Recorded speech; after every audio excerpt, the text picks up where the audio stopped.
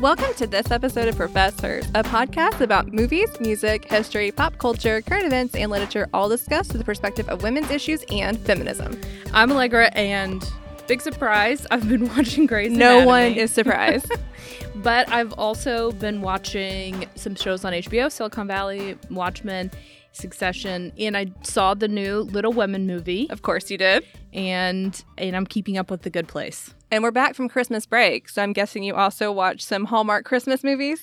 I watched more Lifetime Christmas movies. I know the distinction between the two probably is meaningless to you. Absolutely meaningless. But there is some, we've talked about it anyway, Sure. Mostly Lifetime Christmas movies. And I'm Misty, and I've been watching The Good Place, Bob's Burgers, Billy on the Street, because it's on Netflix now, and The Marvelous Mrs. Maisel. I love Billy on the Street. I love Billy on the Street. It's amazing.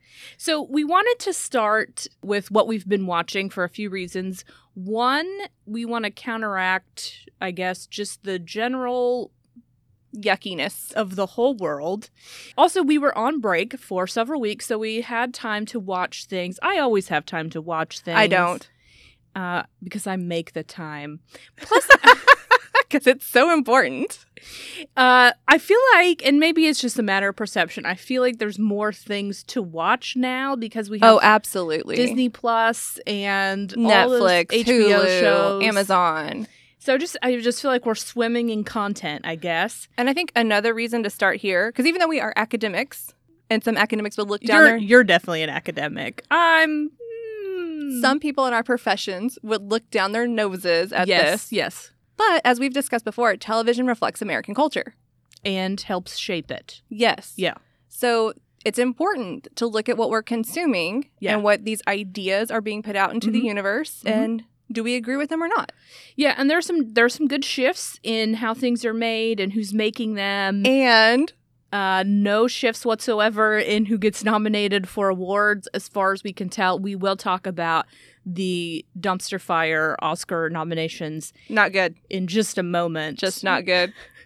I don't know if you know this, but we started 2019. We started last year with an article from Time telling us that the era of female-run TV shows was ending. Which is interesting because I didn't know it had started. I had no idea that it had ever occurred.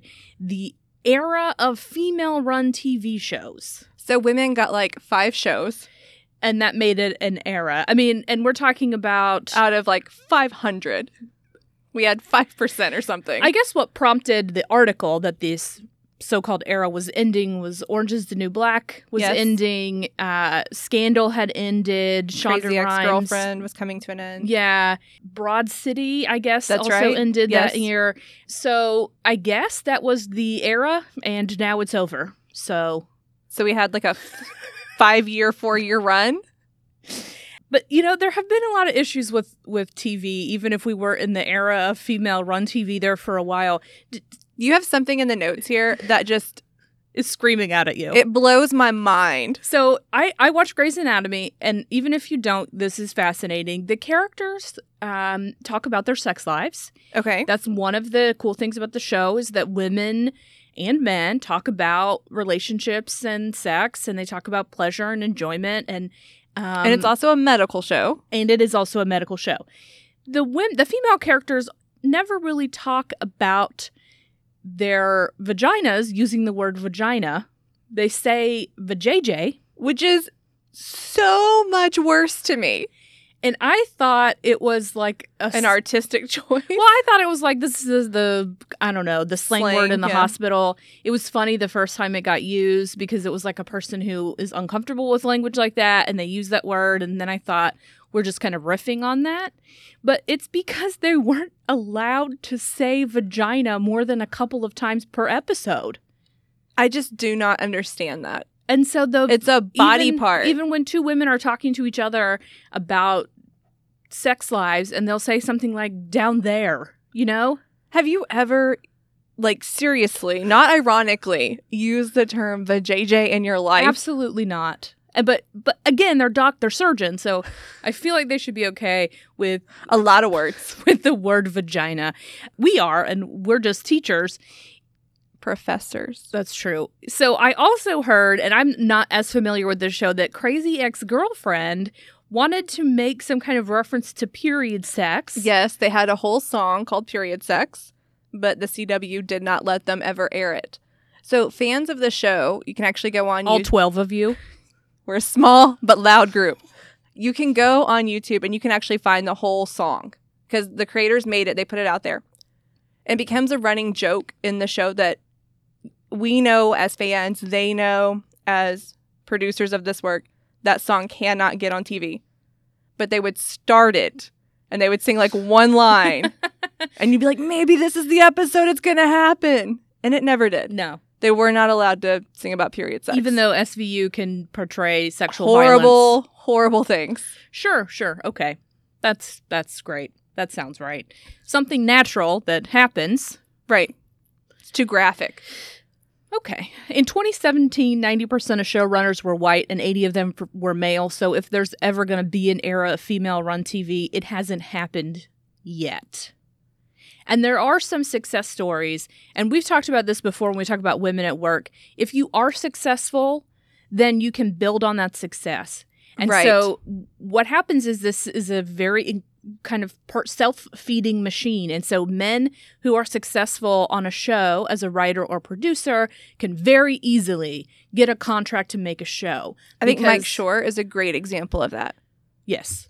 Because he's a sure thing, right? He made Parks and Rec. He was on the Office staff. So they're like, sure, you want to make a crazy show about heaven and hell, high concept? Sure, because... But nobody else was going to get that greenlit. Right.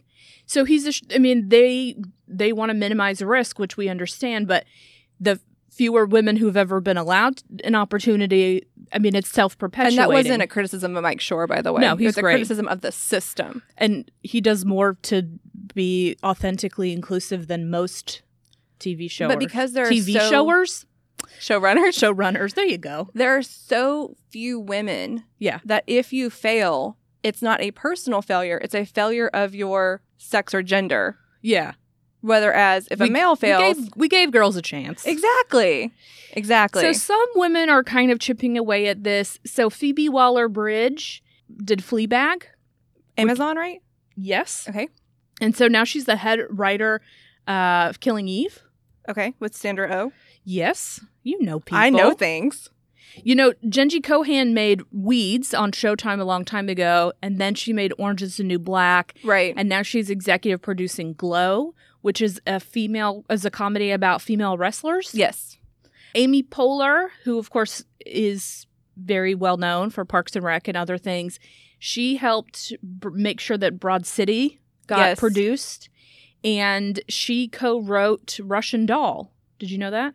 I did know that. I didn't, because I thought she only did things that were funny. And there are other writers. So Carly Rae is a writer who worked on Mad Men, and then she started working on HBO shows. So she worked on Westworld and Watchmen, and she's working on maybe a Game of Thrones spinoff. Oh, okay. So women are making their way through this very complex system. I think maybe we will get to an era of maybe some comparable representation in front of parity. Yeah. Gender parity. But 5 female-run TV shows is not the era of female-run No, it's not. TV. And to say it's over is just so dramatic. Yeah. When obviously those people that were producing those shows are going to go on to do other things. And also there are other women. There's more than the 5. Exactly. But I'm just saying, like, you can't just say, oh, their careers ended in 2019 and that is it. We are done. Orange is the New Black is off the air. Not off the air, but it's not making new content. Yeah. So, there we're done. Go. Women had their go. So this time last year, at the beginning of 2019, Variety published an article called Movies Featured More Female Protagonists in 2018, but it's not all good news. Can they not just take that article and just change the year? And it always would be There's a very similar one we're going to talk about from this month. Yes. Okay. So we just change the year and it'll be the same article. Yes. And so a lot of this information comes from the same study from San Diego State University. Yes. Because that's the place to go to get this information. Yes. And so it says the percentage of females as speaking characters and major characters remained relatively stagnant. So the reason it seemed like there was a lot of progress in 2018 is we had movies like Halloween, A Star is Born with Lady Gaga, Crazy Rich Asians, and those made it seem like there were a lot of movies prominently featuring female lead or female co-lead. And so there is some increase, as you said, but it's not a huge increase. We're not talking leaps and bounds. Right. So really 2018 is the year where things aren't what they look like. It looks like when you look at publicity or when you think about movie posters or the year-end wrap-up in film, it looks like it was a banner year for female leads in movies, but the truth is it really wasn't if you look at the numbers. So this month, Variety published another article. This one's called From Captain Marvel to Little Women, Record Number of Female Protagonists in 2019. So they cut off but it's not all good news. It's never all good news, obviously. Otherwise, our podcast would have to end, but we solved all the problems and we're done. What's interesting is that just a few movies can make a perceivable statistical difference. So, for instance, Crazy Rich Asians made a difference in the numbers for that whole year of Asian American representation in film. Right, just because there's one so movie. Few before right. that you can have this statistical anomaly. Yes. And it will skew the numbers for the whole year. And again, if I just look at the statistics, I'd be like, oh, we're increasing in Asian. And then this year, it went way down. Right. Because there wasn't a Crazy Rich Asians 2. Exactly.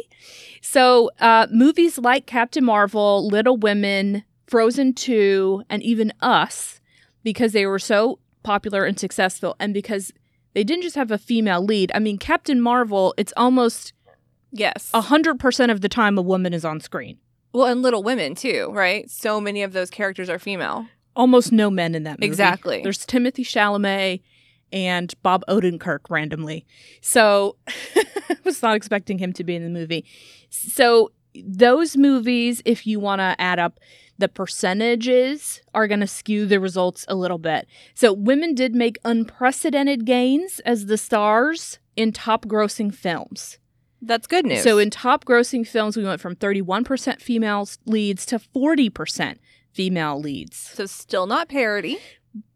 But still a historic high. 43% of films featured male protagonists, and 17% of films had ensembles. Okay. So it's close to parity, actually. It's 41% versus 43%, without investigating how those ensembles are put together. Right. But this is the better news, I think. 45% of female protagonists were in studio features, and 55% were in independent features, and that is a big difference. That's absolutely a huge difference. Because before last year, you were twice as likely to see a female lead in an independent movie. And the reason that's important is more people see studio movies. More people saw Captain Marvel than saw Marriage Story, right? So if you're talking about a feature film, then we're talking about representation that actually has the ability to change our culture. Because it's a wider, broader audience. And people talk about it, and there's posters about it, and kids go and see it. And it's not just art school kids that are going. And people dress up as the character, and people at work have conversations about it. And even movies like Little Women, changing the expectation that that's only a story for girls, which we're going to talk about later. Right. So those studio features having more female leads is a big deal, I think. I think this also shows that old adage that men won't go see a movie with a female lead is changing. Absolutely. It's this idea that women will watch anyone. Yes. Because we are told our whole lives to project ourselves into stories as we read literature and all of this. Yes. As we read history even. Men are not confronted with that as early on. Right. But again, I think that's changing. And so they're able to find stories and characters they relate to, even if it's mostly ladies in the movie. And I think if the story is a well-written, good story, it's just compelling. Yes. Anyone can connect with it. Yeah. Yes. So you're still twice as likely to see a man on a screen as a woman if you just go into a movie theater and just clock the time. Look up at the screen. Okay. And movies with women still had a lot of gender stereotypes. And this to me is very interesting. Female characters in movies are more likely than male characters to reveal or discuss their marital status. Interesting. Men are more likely than women to have an identifiable occupation. So they don't just say I came home from the office or I came home from work, but they talk about their job as an architect or an engineer. Male characters were more frequently depicted in the workplace than female characters. So, like, we might see a female character in a suit leaving the home, but we don't know where she goes or what she does. Right. But the male character, we will see him pull up in the car. Much more likely to see him and like walk in and start like typing or something. Yes. Okay. Yes. So women talk about their marriages more and men talk about their jobs more. Okay. We're looking mostly at like 60-40%, so it's not huge discrepancies between. But it's still a gap. But there is a gap, yes. Okay. Yes. So what the author of the study says is that social change is very difficult, occurs slowly, and almost never happens in a linear way. So again, like the Asian American representation, there's progress and there's backsliding. Right. Progress is stubborn, she said. It can take years, decades even, of sustained dialogue, activism, action to achieve change. Well, you know what we say. Progress, not perfection. Yes. So maybe we should trademark that or something. I'm pretty sure we stole it from somebody, but sure, let's trademark it. Speaking of not perfect, let's talk about the Oscar nominations because they're a mess. They came out wait, a week you or don't two ago. fully support them, Allegra? I'm surprised. Shocked and surprised. I know. So no female directors nominated, and it's not like there weren't female directors making movies or good movies. And that's the thing, right? It's one thing in 1950 if no females are nominated. But it's another thing in 2019. Right. So a lot of the Best Picture nominees are not just about men, but I would say they are particularly masculine. Oh, I like the term you have here in our notes. I did. In the notes, I said aggressively masculine. I like that term better. Because that feels like somebody's just shoving it in your face. But they're at least particularly masculine. So they're movies with almost no women, and they're mostly about things that are traditionally masculine. Give me an example. Ford versus Ferrari is a good movie, which I enjoyed watching. It has Matt Damon and Christian Bale, who are both excellent, well written. There's a wife, and she talks sometimes to Christian Bale. But, I mean, all of the executives at Ford Motor Company are men. So when they go to meetings, it's all men. All of the executives at Ferrari are men. All of the people working on the racetrack are men, and the two stars are men. So it's historically accurate because it's telling a true story about Carroll Shelby, but who is a man, despite the name Carroll. Just want to clarify. But it's very masculine. Do you feel like it was written for a male audience, or do you feel like they're just trying to stay true to the historical record? Because I see those two things as being very different. I don't think that there is a way to tell that story with more women in it, to be honest with you. You'd have to change the whole context of the story. It's just like my issue with the story about the moon landing, right? Like, there are rooms full of men. So either you fictionalize it, which they're not attempting to do, or you don't tell the story. Which is not obviously preferred either. Right. So I don't think there's a different way to make that movie, but my hope is that in the future we're more interested in stories that do involve women because we're not saying that there's not a space for that story, but we're saying there's space for other stories as well. Exactly. Yes. Exactly. So Ford versus Ferrari, cool story, great movie, well made, probably in my opinion deserves a nominee or a nomination for Best Picture. But I think it's when in you a take it field, holistically. Look at the field. The next movie is The Irishman, which is like Robert De Niro, made by Martin Scorsese, also just about men. Right. Joker. Right.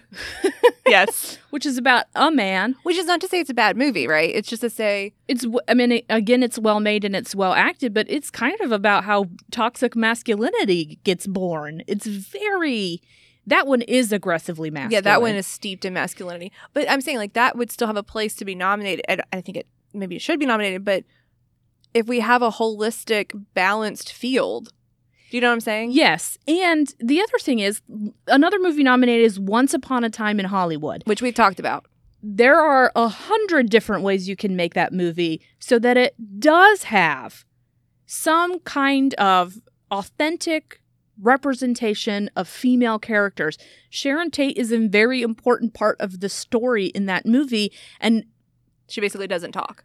And there are women at the Manson family who basically are just automatons, which I feel like there was a way to get some richer female representation into that movie, because most of it is just like, again, Brad Pitt driving around in a car, which was the most interesting part of the movie, which he, by the way, just won a Screen Actors Guild Award for.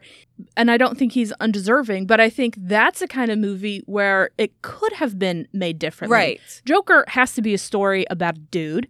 Ford versus Ferrari has to be a movie about dudes, but do all of our movies have to be about dudes? Right. And can any of the movies that aren't just about dudes get nominated? Other movies that got nominated for Best Picture, Jojo Rabbit, which is World War II. It's a satirical Hitler story. World War II. That's under the broad category of World War II. I guess. Little Women. Not World War II. Marriage Story, which we're going to talk about in detail later, but at the very least, Scarlett Johansson plays a female character who's a person. A full balanced, human nuance, person. Yes. 1917, definitely a movie, a history movie. World War I. Same thing. And No, it's not. But we'll move on. And Parasite. And Parasite, which I think is the horror movie. It's a Korean horror movie. I'm afraid of watching it, so I'm not 100% certain. It looks super scary. 5 women nominated for Best Actress. Wait. We nominated women for something? I guess we had to, right? Best Actress. 5 women nominated for Best Actress. 4 of them are white. 5 Best Supporting Actor nominees. All of them white. 5 Best Supporting Actress nominees. All of them white. And in fact, Scarlett Johansson was nominated twice. Once as Best and once as Supporting? Yes. Okay. So good for her. She did a lot of great work, and I'm glad that she's being recognized. But if we have room to nominate Scarlett Johansson twice, I think we have room to nominate, I don't know, some people who aren't white women. Right. Yes. 10 writing nominations because they have original screenplay and adapted. Right. Only one of those is a woman, and that's Greta Gerwig's Little Women.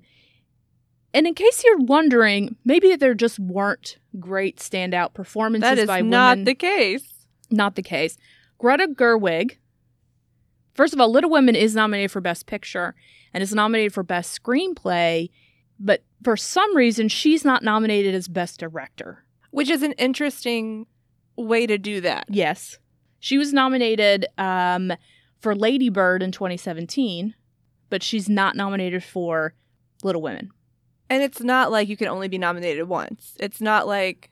Obviously not. Right, yeah, I'm saying, like, there's not like, oh, we just nominated her, we can't do that again. I mean, that happens all the time. I mean, I don't think so. Martin Scorsese, as far as I know, was nominated every year. Right, so... Steven Spielberg, yes, yeah. Yes. So Awkwafina was in The Farewell, which is the movie about a family who doesn't want to tell a dying relative that they're dying. She won the Golden Globe for Best Actress. She won the Golden Globe for Best Actress, not even nominated for an Oscar. That's interesting. Yes. Jennifer Lopez in Hustlers. A lot of people think she should have been nominated for Best Supporting Actress. I haven't seen that movie, but she was nominated for a Golden Globe also. And if I'm not mistaken, I think she's also nominated for a SAG award for that, but not for an Oscar. I wonder if with somebody like Jennifer Lopez, if there's just this perception that she's not a quote-unquote serious actress. Well, her first big movie was her playing Selena, which... Right. She did a great job. Again, that was a very serious role that got overlooked. She did an amazing job. Right. I think then she became more notable for her music career and made some like romantic comedy movies. Yes. I don't think that we could ever say she's not a serious actress. Oh, I'm not saying I'm saying that. I just feel like that's the perception of her. Like, oh, she was a fly girl. She does SNL. She does these romantic comedies that aren't great. So she herself is not a quote-unquote serious actress. I don't believe that. Sure. But I I do see some of that backlash. There's genre bias that just holds on to people. Exactly. And as a side note, right, a lot of people are mad that Adam Sandler didn't get nominated for his role in Uncut Gems and think that has to do with genre bias. Yeah, I think it's the same thing. Because he's known for being extremely goofy. Yes. And Lupita Nyong'o wasn't nominated for her role in Us, even I don't get that one. She played 2 characters. Really well. And a lot of people think that's genre bias because it was a horror film. I think there's maybe multiple biases happening there that prevented her from getting nominated. But Frozen 2 also didn't get nominated for Best Animated Feature. And of course, one of the things that we celebrate about Frozen is that it is a very female-centered story that is not about romance and falling in love and marrying a prince. Exactly. It's about friendship. And it didn't end in a wedding. It's about friendship and adventure. Sisterhood. And real relationships. And not nominated for Best Animated Feature. I'm assuming that's just because of the water horse, which was just so weird to me. But anyway, I want to end talking about the Oscars by saying that Roxane Gay, writer, feminist, critic, bad author, feminist, yeah.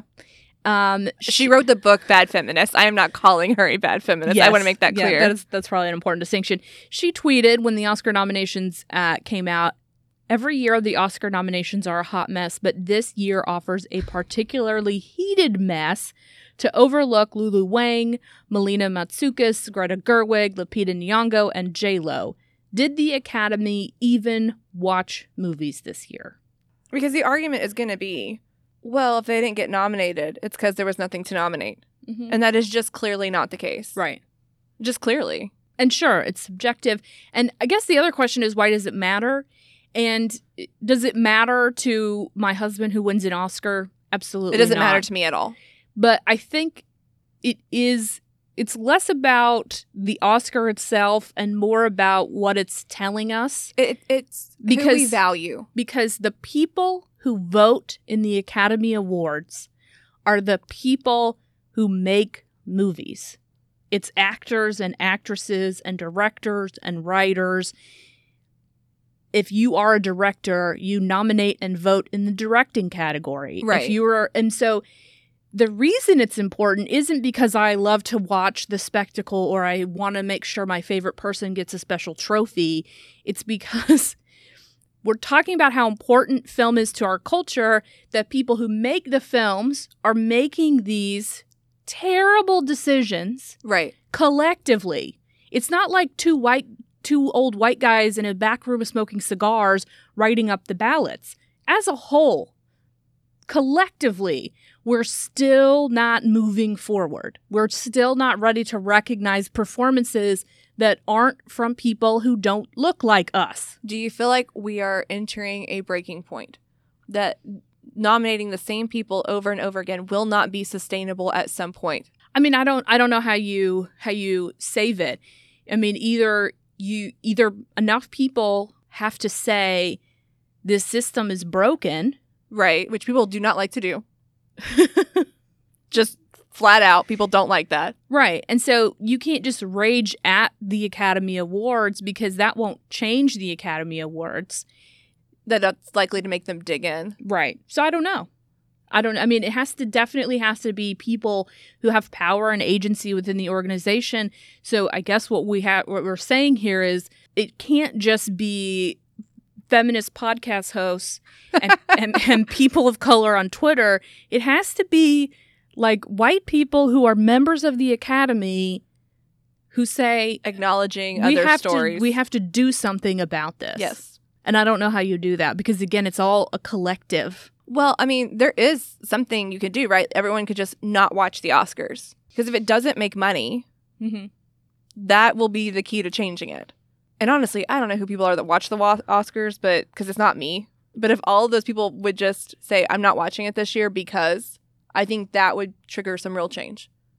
Yeah, but we're still in the minority. I mean, even if all the people who care stop watching it, that's still not most of the people. No, but I mean, that is how it gets on TV, right? Mm-hmm. It sells ad revenue and it gets people to watch. People want to know what people are wearing. Again, none of this matters to me. But I could understand where if everyone just turned it off and was like, you know what? No, I'm going to watch fill in the blank here instead. Speaking of, you know what I'm going to watch? What are you going to watch? I'm going to watch Watchmen. Okay, so that was my cheap segue. I don't know. I think Watchmen is. Oh, I love it when we play. What does Misty think this is? I think it's about comic books or something. Okay, it's not about comic books. I mean, it's a comic book adaptation. It is. So Watchmen was a graphic novel. Superhero thing? Sort of. Watchmen was a graphic novel. Got turned into a movie, 10 years ago. And this is not a retelling of what happens in the movie. That's an important thing to know. The other thing is I'm not going to give you spoilers. So I'm not going to tell you what happens at the end or give away really anything that you don't know. This is on HBO. So this takes place 34 years after the events of the comic book. Okay. So it is a different story happening within the world created in the graphic novel. So we're not retreading old ground. We are telling a new story. We have some of those same characters, especially the ones who are immortal. Of course. Why not? Because obviously they're not dead. But we have mostly new characters.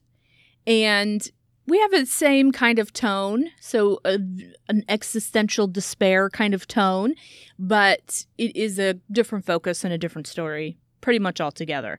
The other thing that's remarkably different is that the first episode of Watchmen features real historical events. What? So it's Black Wall Street in Oklahoma. Oh, Oklahoma, yeah. So I didn't know anything about it. I fear that people who watch the HBO show will think that it's entirely fictional, but okay, yeah, it's not. It's real. So that's kind of a flashback. The main character, played by Regina King, is Angela Abar, and she's the granddaughter of someone who was a child during Black Wall Street. Okay. So it's like a generational story? It's mostly focused on her, but it is... I mean, what I would say is, yes, it's how what happened then still impacts what's happening now. And of course, that was about race and power. And all the things historians like to talk about. So she plays a police officer, and in the context of this show, police officers wear masks to protect them from being attacked. Okay. And I don't want to tell you why, because that's part of, you get into why in like the third or fourth episode. Jean Smart plays an FBI agent named Lori Blake, and she does a great job in that role. So we have two female leads in the show, and I mean, Regina King plays someone who is a cop. So she's running in the streets, she's fighting, she has this very cool costume. She's very powerful. She's very smart. She's figuring things out. She's fighting dudes. I mean, it's a really cool depiction. And I think the other thing is, it's not just that we have a Black woman playing this role, but because it is about the legacy of Black Wall Street, it couldn't be anyone other than a person of color. Let's just throw somebody in to check a box. It's this character is built around these ideas. Exactly. So that's an important point. Navigating, and even though it is an alternate universe because it's taking place in this Watchmen world, she's still dealing with misogyny and racism and all of those kinds of things because she does work in a male-dominated field because she's a law enforcement officer. And because even in fiction, there are no utopias.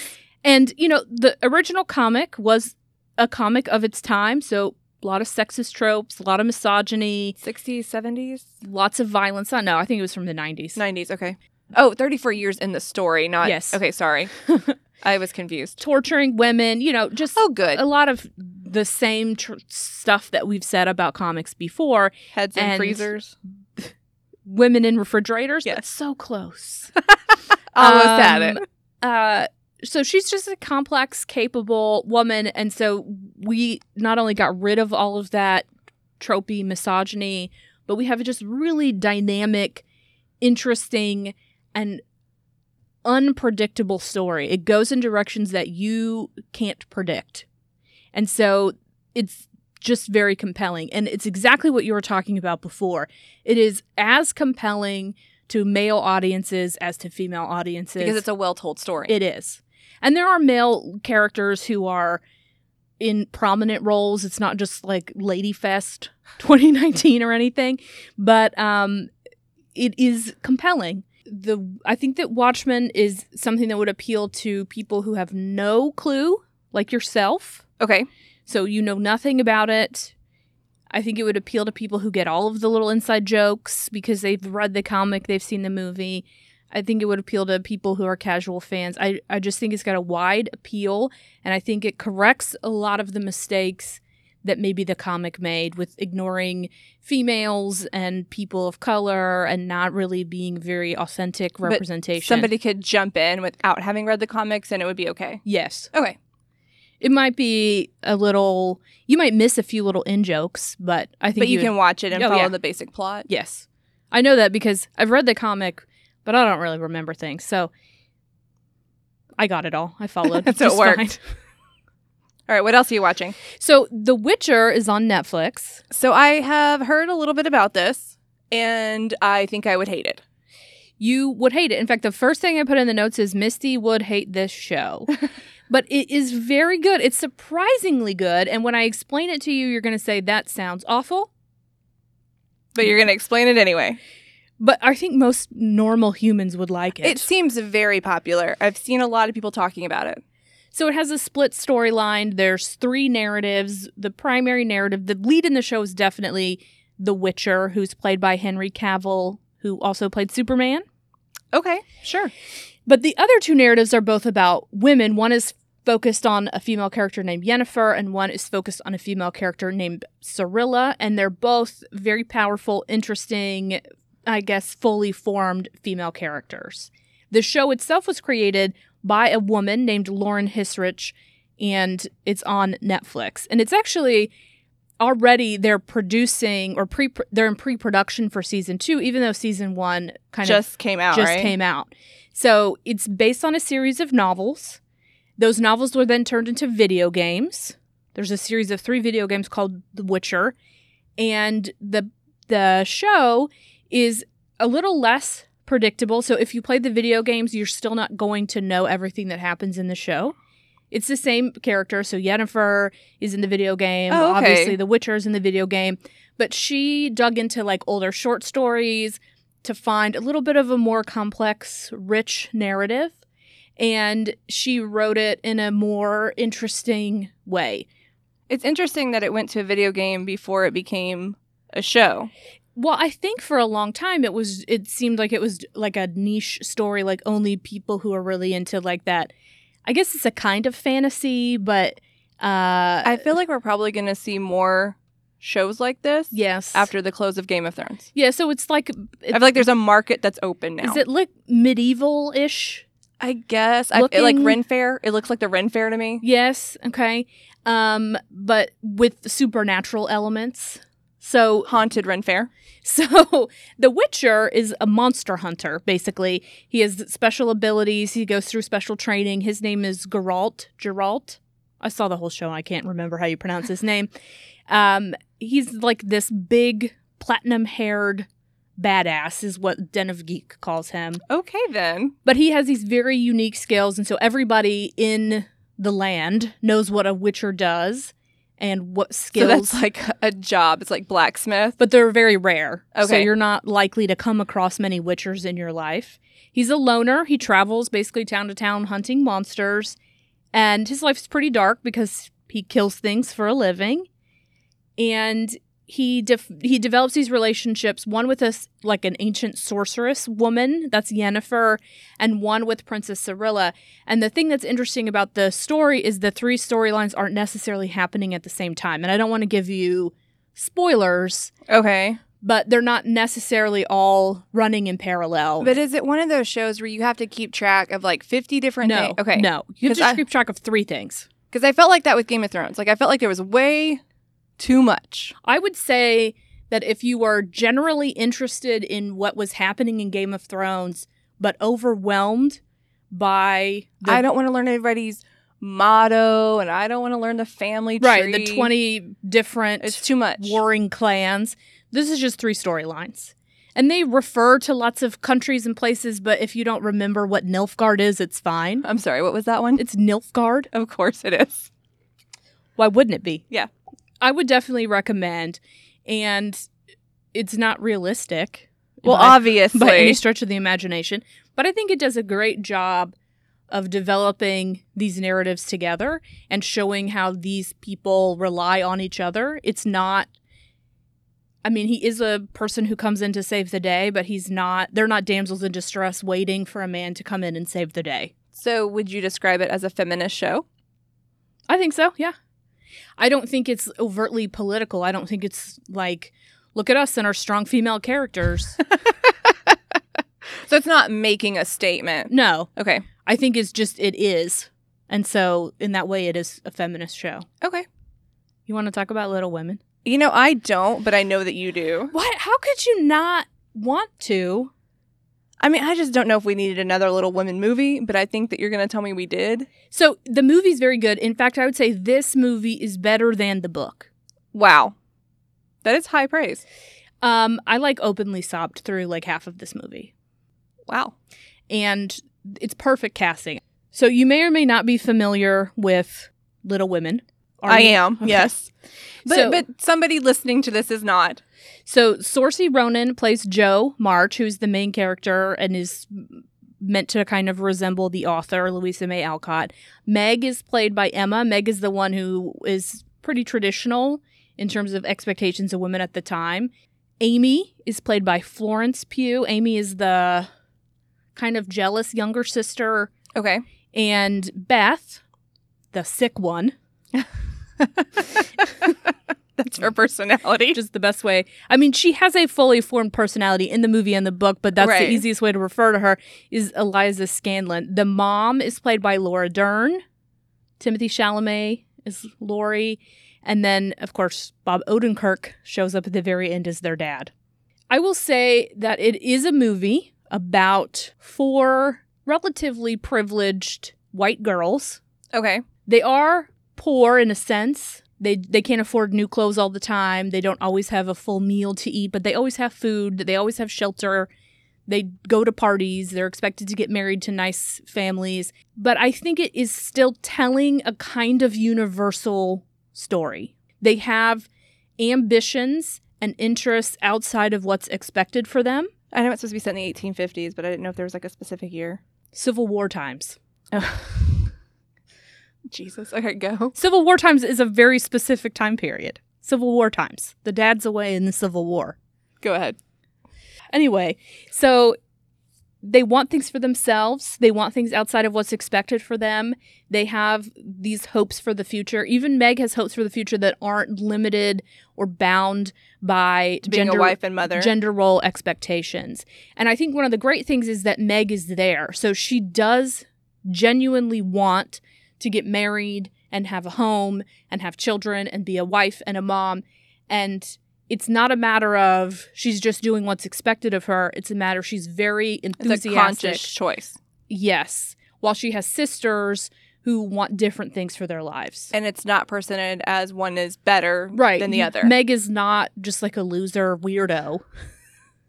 Especially not in Civil War times. There are definitely times when the sisters have conflicts, and it's like, I don't want to go to this boring dance party, and Meg does. But nobody in that scenario is portrayed as being the good one or the bad one. So it's not a moral judgment. Right. They just want different things. And there's just a wealth of character. That's the easiest way to describe what's happening here.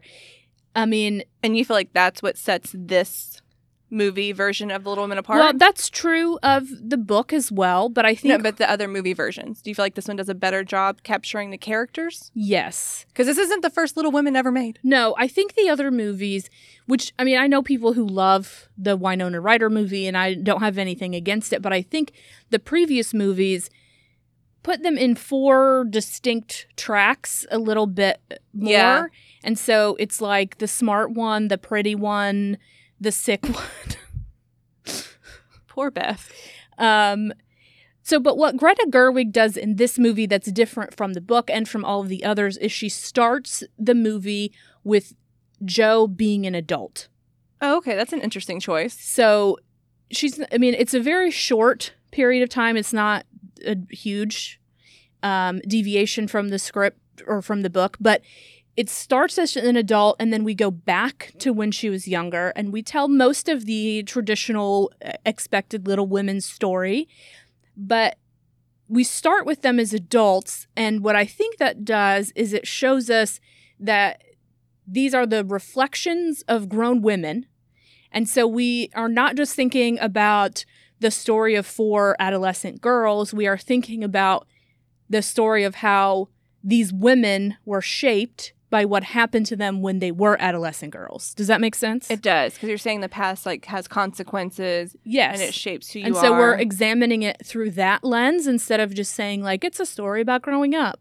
It's really a story about how you grew up affecting your adulthood. Who you are. Yeah. And so I think that makes it just a little bit more, not serious, but... has more weight. Yes. The dialogue in the movie is a little different than the dialogue in the book, which is good because dialogue wasn't necessarily the book's strong. Did they modernize it?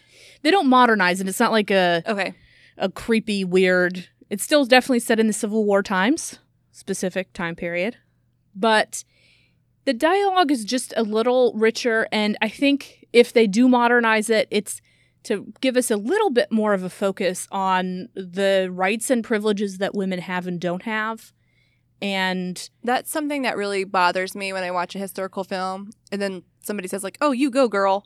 That just, it's nails on a chalkboard to me. Definitely does not do that. Good. It's definitely still realistic to the time period. Okay, that's good to know. So I think that NPR describes this adaptation best. In their film review, they call it faithful but radical. And what does that mean? So it honors almost everything about the novel, so the relationships, the social commentary, the concept of narrative framing, but there are updates, things that make it still surprising and fun. So even if you've read the book, you've seen all of those movies, this one is still a surprise. There are still things happening that you don't know will happen. So it's not a shot-for-shot remake? No. And I was watching it and I was wondering, what's going to happen. I'm eager to find out where they're going or what the film is going to do. There is a little bit of a twist at the ending, which I'm not going to give away as a spoiler, but it's very good. And it, I think, adds yet another layer of meaning to the story, just like the opening it with a flashback adds a little bit of layer to the meaning. So There's a New York Times article called The Bearable Whiteness of Little Women. I actually read this. And it's kind of a reaction to some criticism of the movie, and that criticism is this is another movie about all white women. All white women who were relatively privileged. And, I mean, if you're going to tell a Civil War story about women, why are we telling another one about white women when obviously what's happening to women of color in the Civil War is much more drastic and different story. So in the opinion piece, The Bearable Whiteness of Little Women, Caitlin Greenidge kind of pushes back on that criticism. She says she enjoys the movie, and what she said is, the film I saw was one that explored how the small decisions made in childhood affect a whole life's trajectory, how gender, birth order, social expectations can raise or dampen a spirit, and the prices paid for rallying against all of those constraints to declare a self. And she says the movie is very clearly not a piece of art that declares that this worldview is the only one that matters. So it's a more open story. Yeah, so it's a story about 4 women who not are the white. Story. It is not presenting itself in a way that says this is the worldview. This is the March family story. Mm-hmm.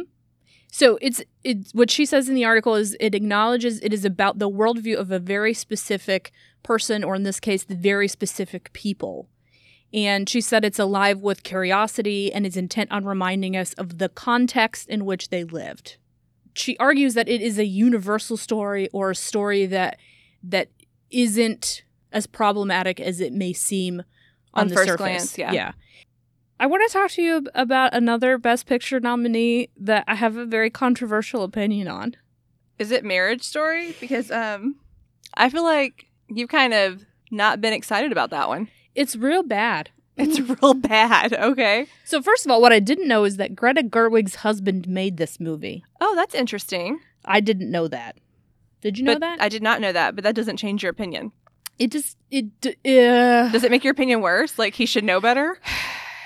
So it doesn't make it. They're not married. They're romantic partners. They have been for several years, but they're not technically married. I want to fix what I said, but it does make me maybe. You had higher expectations. So here's the thing. I hated this movie almost exclusively, and then I found out that Noah Baumbach was in this relationship with Greta Gerwig, and I thought about it for a while, and that's when I realized, Scarlett Johansson's character, as well as her mom, the character of her mom and her sister, they're fully realized, interesting, complex female nuanced characters. People. So that is a rarity. Yes. Unfortunately. And I think it's authentic. I think the film does a good job in that way. But Was it just boring? I just don't like it. Yeah. I love Adam Driver. I think he's fascinating. But this seems to me... The easiest way for me to explain it is I get why people think it's good. It's very well written. Okay. And there are these long speeches that if I were to describe them to you, you would say, wow, those are so well written and it's so perfectly made. But it's just kind of unnatural. It's not like Dawson's Creek where like people don't really talk like that. It's just not natural. It's too clean? It seems real life is messy. It almost seems like self-indulgent. Okay.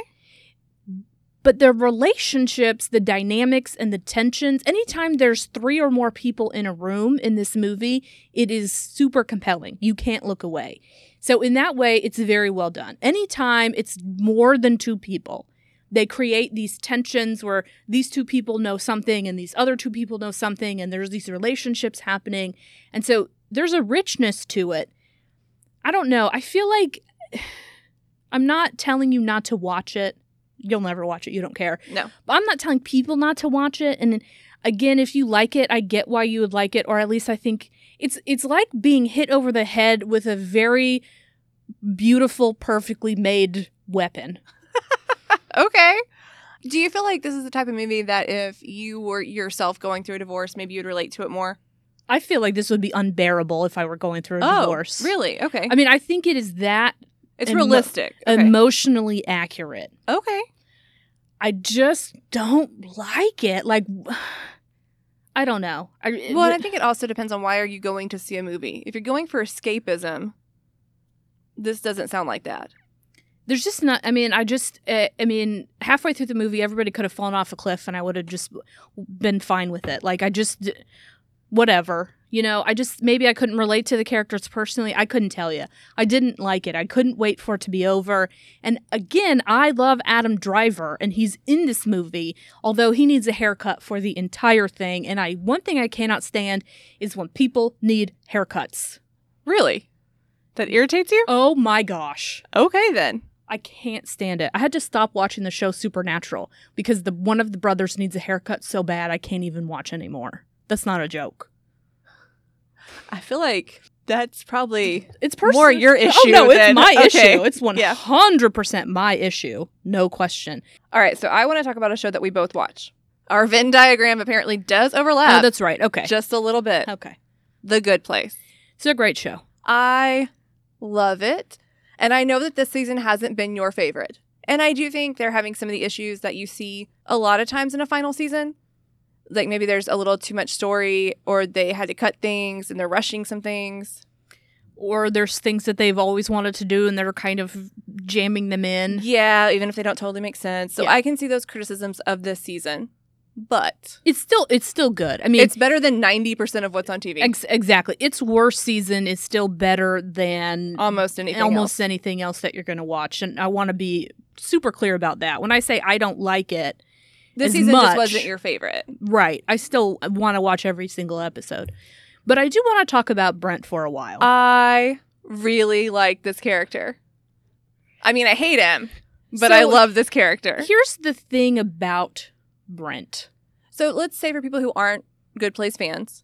The general idea here is that you die and you go to the good place or the bad place.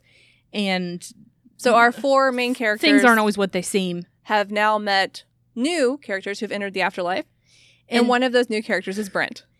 And he is in the bad place because he's a turd of a human. Yes. But like a lot of people, he thinks he's in the good place. He is. It's a very high concept show. It's hard to explain. But he thinks he's in the good place. And he is, when people rage about middle-aged white guys. In corporate America. This is who they're raging about. And he is the actual, he's like a satirical epitome, but at the same time, 100% could be a person in real life. It's so good. His portrayal of it is so good. Like, it is simultaneously over the top, but also perfect. Completely believable. And if you met him in a business the next day, you would think he was a real person. The thing that just killed me was there's a point where he's talking to the other characters, and while he's talking, he's doing practice golf swings. Mm-hmm. And I feel like I've known that guy in my life. Mm-hmm. He thinks Janet is his personal secretary. Yes. And he, wants to smack her on the behind and get her to bring him cocktails all the time. And he doesn't understand why she can't do everything he wants because she's helping everyone. Right. I think the best part about Brent is that even though he is selfish, and even though there's a lot of things about him that are crazy. At one point, they have an Escalade, right? It's an Escalade? Yeah, because he wants to drive around in a car. He wants to be driven around in a car. Yes, that's true. And he summons an Escalade, and everyone's like, we could have cars? There's cars. It had never occurred to anyone else because it's like a tiny little cute neighborhood. A village or a neighborhood Why that would people you need just that? Walk around, but he gets driven around in this Escalade. But he finds out that he's not where he's supposed to be, and they lie and tell him, "You're right. You belong in the better place. Right. You don't belong in the good place. You belong in the better place." And he just immediately believes He's like, "Oh yeah, of course, obviously, because I'm Brent and I'm great. I'm amazing." And the interactions he has with other people are it's just perfect. And especially with Chidi, because Chidi is the opposite of him. Exactly. I mean, Chidi is paralyzed in some ways by indecision because he's trying to find the thing that will hurt other people the least. And Brent is just like, my feelings are the only finger ones gunning, that like count. yes, finger guns. And so, it's not like he doesn't care about other people. It doesn't even occur to him that other people matter. Yes. And so he's the worst. But what's crazy is the fact that he believes he belongs in the better place is actually something that comes up in conversation all the time in my house. So if my husband and I are talking about someone who is just particularly loathsome, yes, right? And I'll be like, I can't understand how this person doesn't see. And then I'll just be like, oh, it's like Brent in the better place. Like, they're just so oblivious. Right. And they've never really struggled, right? There's no real conflict. Exactly. So, yeah, you are successful in business because you went to Yale, because you went to you were a legacy school, because you, et cetera, et cetera. And they are completely blind to all of it. I feel like this character done in this way is going to be a mirror held up for some people. Not everyone, because Brent is not very self-aware. But I think you're much more optimistic than I am. I think I am. I think if some people watch this, though, they might say, oh, I have some of those tendencies, or maybe I hold that viewpoint. And if Brent is the one that's speaking for you, that's a problem. I mean, you really, honestly, truly, in your heart believe people are going to watch this show. Not all people, a few people. And say, hey, that's me. No, I think they're going to say, hey, I do that. Or, hey, I agree with him when he says that. And if you know it's coming out of the mouth of the most terrible character ever created, then you maybe would stop and rethink those views. I don't think so. I think it's possible. I don't think Brent would. I think it's possible. Because he does get better. A tiny little bit better, but he got a little bit better. So other great things about the show, obviously the relationship between Eleanor and Janet and Tahani. They have these very different female friendships, and Eleanor and Tahani argue, but they don't fight over men. They lightly sexually harass each other. They're very complimentary of each other. they help each other. They give each other advice. They're very gentle with each other's feelings. I love Vicky, too. Vicky the demon. Vicky is, she's an excellent demon, and I love that she's female. And she's very good at her job. Yes. She's very effective in her role, and she can think of new ways to make things better. So she's a strategic thinker. She's evil, but yes. She is demonstrating extreme competence in the workplace. She had the best line in the last episode. She said, "I'm a strong, independent acid snake in the body of a strong, independent woman." I loved that line. It was so perfect. It's good. It's good. Yeah. All right. So other things that I'm watching that you are probably not. I'm just surprised you're watching more than one thing, to be honest with you. Well, I watched The Devil Next Door, which I really don't feel like fits in this discussion at all. No, it does not. Because it's about Nazi hunting. But I do want that. I recommend it. Keep going. It'll make you think. Keep going. The one I really want to talk about is The Marvelous Mrs. Maisel. Okay. Do you know anything about the show? I think it's supposed to be funny. It wins a lot of awards. Yes. And I think maybe someone's a singer? No. Okay, so seasons 1 and 2. It looks really bad. It looks extremely boring and lame, I'll be honest with you. It's set in, like, what, the 20s? No, you have no concept of time. It's set in the late 50s. Same thing. Season 1 and season 2 are amazing, excellent, wonderful. Really? They really are. It looks extremely boring. I think I could see that. I don't even remember why I started watching it. And I thought I was going to hate it, and I didn't. I really like it. So Mrs. Maisel is married. She is living in an apartment in New York City. She has a husband who is a very young executive. She has a son. She has a daughter.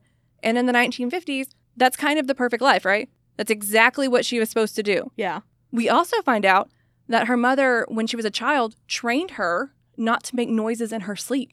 If she snored or if she made any sniffles or coughs, her mother would wake her up, training her to be a good wife.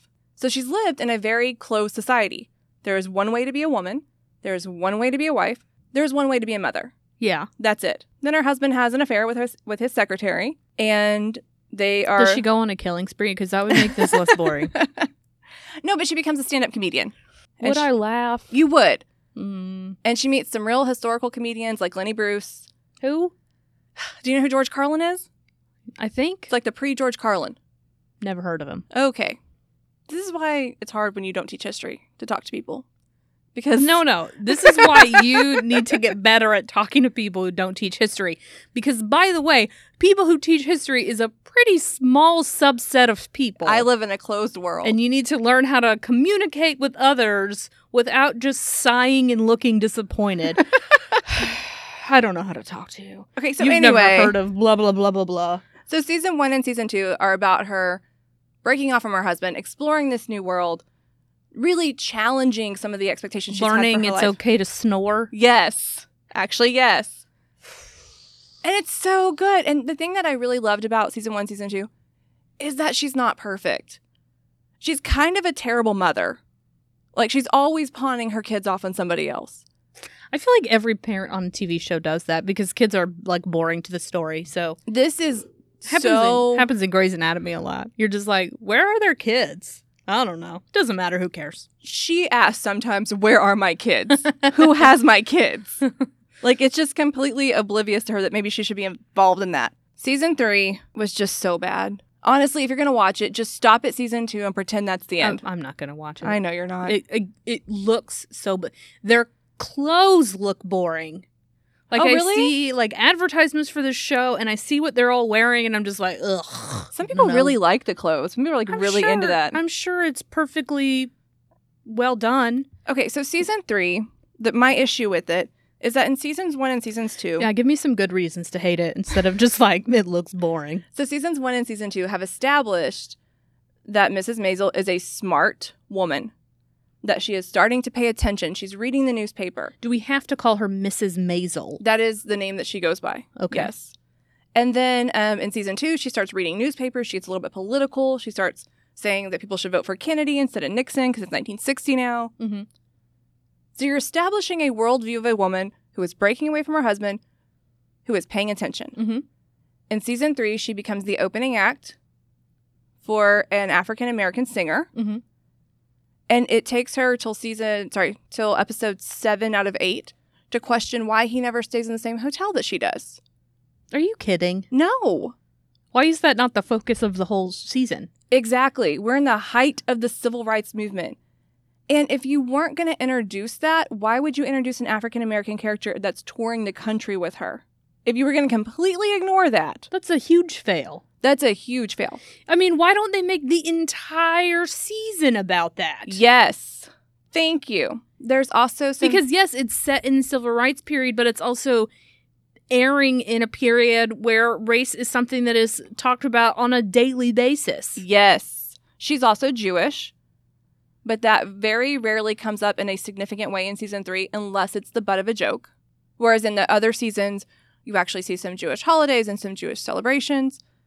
Season 3, it's just a joke. There's also an LGBTQ issue, where again, this woman who is supposedly very smart and is supposedly paying attention accidentally outs somebody in 1960.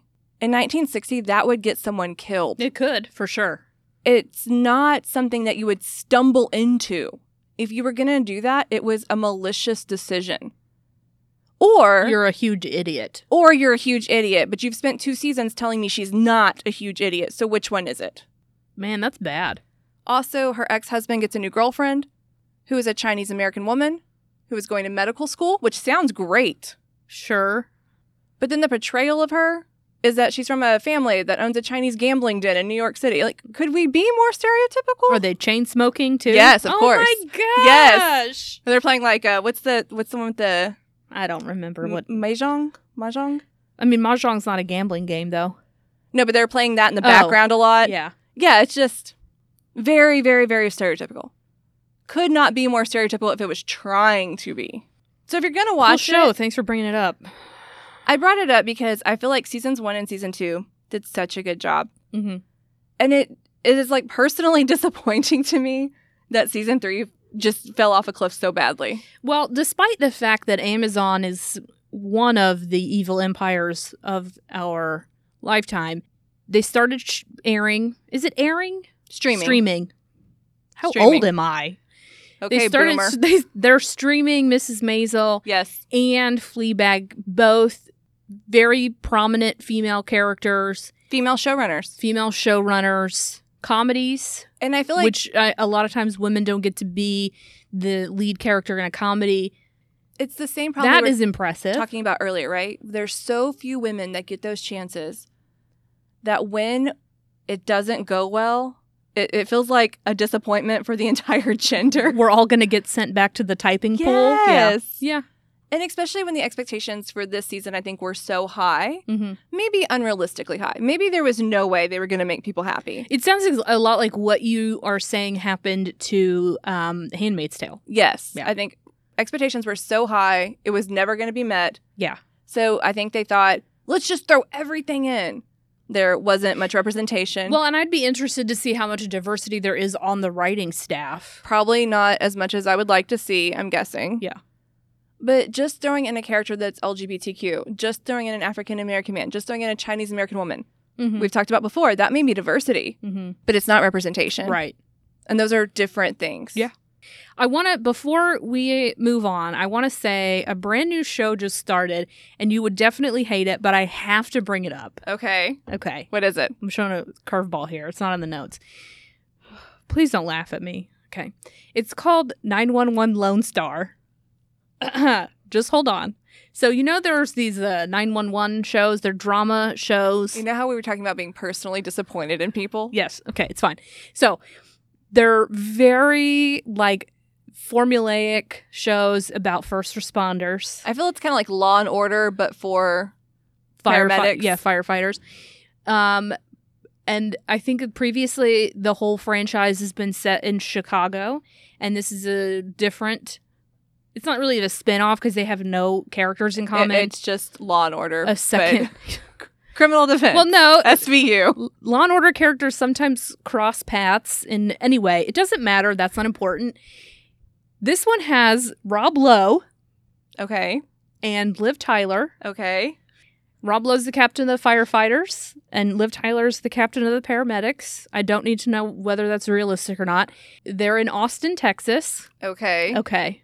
He sets out, so it's a very interesting setup. I promise I'm not going to spend a lot of time on it because I know that it's a disappointing show for me to watch intellectually. It's wild. Like, just crazy stuff happens every 5 minutes on this episode or on this show. But when the show starts, the DOJ has been investigating this particular firehouse because of issues of diversity in the city of Austin in terms of firefighters and first responders, meaning there have been so many complaints about the Department of Justice had to step in. The lack of diversity, that the Department of Justice had to step in and say, we have to change the way. And that's a thing that does happen. So they hire Rob Lowe, which he makes a huge commentary, like, if you're trying to be more diverse, why are you hiring a white guy?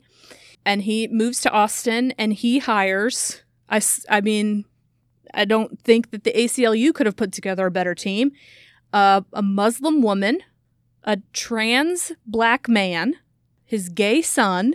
I'm trying to think. There's a storyline in the first episode about undocumented immigrants not having access to health care. For some reason, when I watch it, it doesn't seem that stupid. Like, it sounds very like... Is this how you felt when I was talking about Mrs. Maisel? Maybe. I don't know. But if you break it apart into those components and you say, okay, they're checking off all of these boxes, right, with the storylines and the diverse characters. Oh, and they have like this kind of hillbilly guy who was on the original squad, and he doesn't... Oh, and he loves diversity and he's super excited about change. But he's married to a black woman. So there's just all of these interesting dynamics, but it's good. They encounter racists in the field. This woman who they accuse her of being a racist, and she fakes a heart attack, and then she's like, she doesn't want the Muslim girl to give her CPR, and then she asks this guy, and he's like, okay, ma'am, but I want you to know I'm a homosexual. And she's like, no, not you. You can do it. She says to the black guy, she's like, see, I'm not racist. He can give me CPR. And he goes, all right, ma'am, but I'm trans. And then she's just like, and it's just a very funny, interesting scene to see them all together and working together and being firefighters. I don't know. They eat tacos and they make barbacoa, and it's good. Okay. I'll believe you. I'm not going to watch it, but I'll believe you. I take that back. It's not good if you were like to use an objective standard. It's wild and completely unrealistic.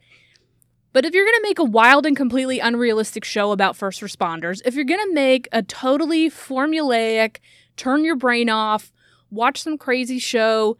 Escapism. At least they made it well. At least they made it thoughtfully. At least they said, you know what? We're going to make a silly, goofy firefighter show.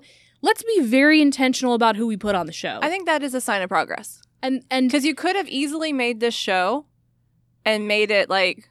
Walker, Texas Ranger, but with fire trucks. Which, is, by the way, is exactly how my husband describes the show. Like, to the word, Walker, Texas Ranger with fire trucks. Nice. They do go to honky tonks, and it's Texas. But, again, the other thing is the demographic, the intended audience of a turn your brain off firefighter formulaic show tends to be older white people. So maybe this is introducing some new ideas in a less threatening way. And so it's kind of like what you were saying about Brent. Maybe they see the kind of hillbilly guy who resists the change, or maybe they see the old racist lady who doesn't want any of them to touch her, and maybe they see that there are things about their behaviors or beliefs that are prejudiced or kind of icky. I thought you were an optimist. Lone Star 911 changed my mind. Oh my gosh. Yeah, this is forever changed me. This is definitely not an academic discussion anymore. I'm a new person. I don't know. It's on Hulu. I say just watch it. Not you, Misty, because you're never going to watch it, but everybody else just watch it. I got so many Nazi shows. I can't be watching that. All right. So what are we looking forward to watching in this coming spring or summer? Aside from Grey's Anatomy, and which apparently came back Lone Star 911. Or 911 Lone Star. I can't remember which one. All right. Well, I am excited for Shrill Season 2. I'm excited for Brooklyn Nine-Nine. You almost called it 911, didn't you? I did. The Good Place finale is coming up. I'm super excited about that. Yeah, it's like this week or next week. It's crazy. And then it's just going to be done. I know. That's going to make me sad. But does that mean Mike Schur's going to make a different show? He has to, right? Like, one could that's hope. his thing. One could hope. If he could make a story or a show just about Mose from The Office, because he played Mose, I would for sure watch that. I don't think that's a show. I don't think you've got a show there, but luckily, audience of one. Luckily, you teach history and he makes the TV shows. Yeah, no, we're in the correct lanes. Allegra, what's next in your lady life? I'm reading Little Fires Everywhere, which I know everyone read like 2 years ago. I don't know what that is. It's a novel. It's by Celeste Ng. Okay. It's called Little Fires Everywhere. Sure. It was like one of the most popular books of like 2 years ago. And of course, I didn't want to read it because everyone was reading it and everyone was recommending it to me. And then I was like, and you have to be you have to be yourself. I have to find it for myself. I have to be the one who decides that I'm going to read it. So now I'm reading it. You can't tell me what to do. Exactly. Look, I know where my flaws are, okay? I'm completely honest about it. But it's very good. I would recommend it. I'm glad you found it. I'm going to finish reading it and then probably grade, unlimited numbers of papers to infinity. That sounds about right. What about you? What's next in your lady life? So, as you know, you're boring. Next week. Sorry. What? We are going to talk about Texas women. Unstoppable Texas women. And so I have just been watching a whole bunch of Molly Ivins interviews. And I'm not even the one doing Molly Ivins. I just got sucked in, and it's amazing. There are worse things to watch for sure. I miss her so much. So I've been kind of falling down this rabbit hole. So I think my next rabbit hole is going to be Ann Richards. I'm going to go watch a bunch of her stuff. Thank you for listening to this episode of Profess Hers, our podcast about seeing movies, culture, and history through our lady eyes. I'm Misty, and I'm going to recommend The Good Place finale. I'm Allegra, and I'm going to recommend Grey's Anatomy, which just came back last week. We'd love to hear from you what you thought about today's episode. What would you like us to discuss in the future, or how great you think we are? Which is extremely great and very funny. To connect with us, you can follow us on Twitter at ProfessHers, ProfessHers, or by email, same address, ProfessHers@gmail.com. Thank you to everyone who has been listening, commenting, liking, and reviewing our podcast. Please keep doing all those things, and we hope you recommend our podcast to a friend. And remember, women should get Oscars too. Because I don't know if you know this, Misty, but women, they're people now. Yes, I've heard. So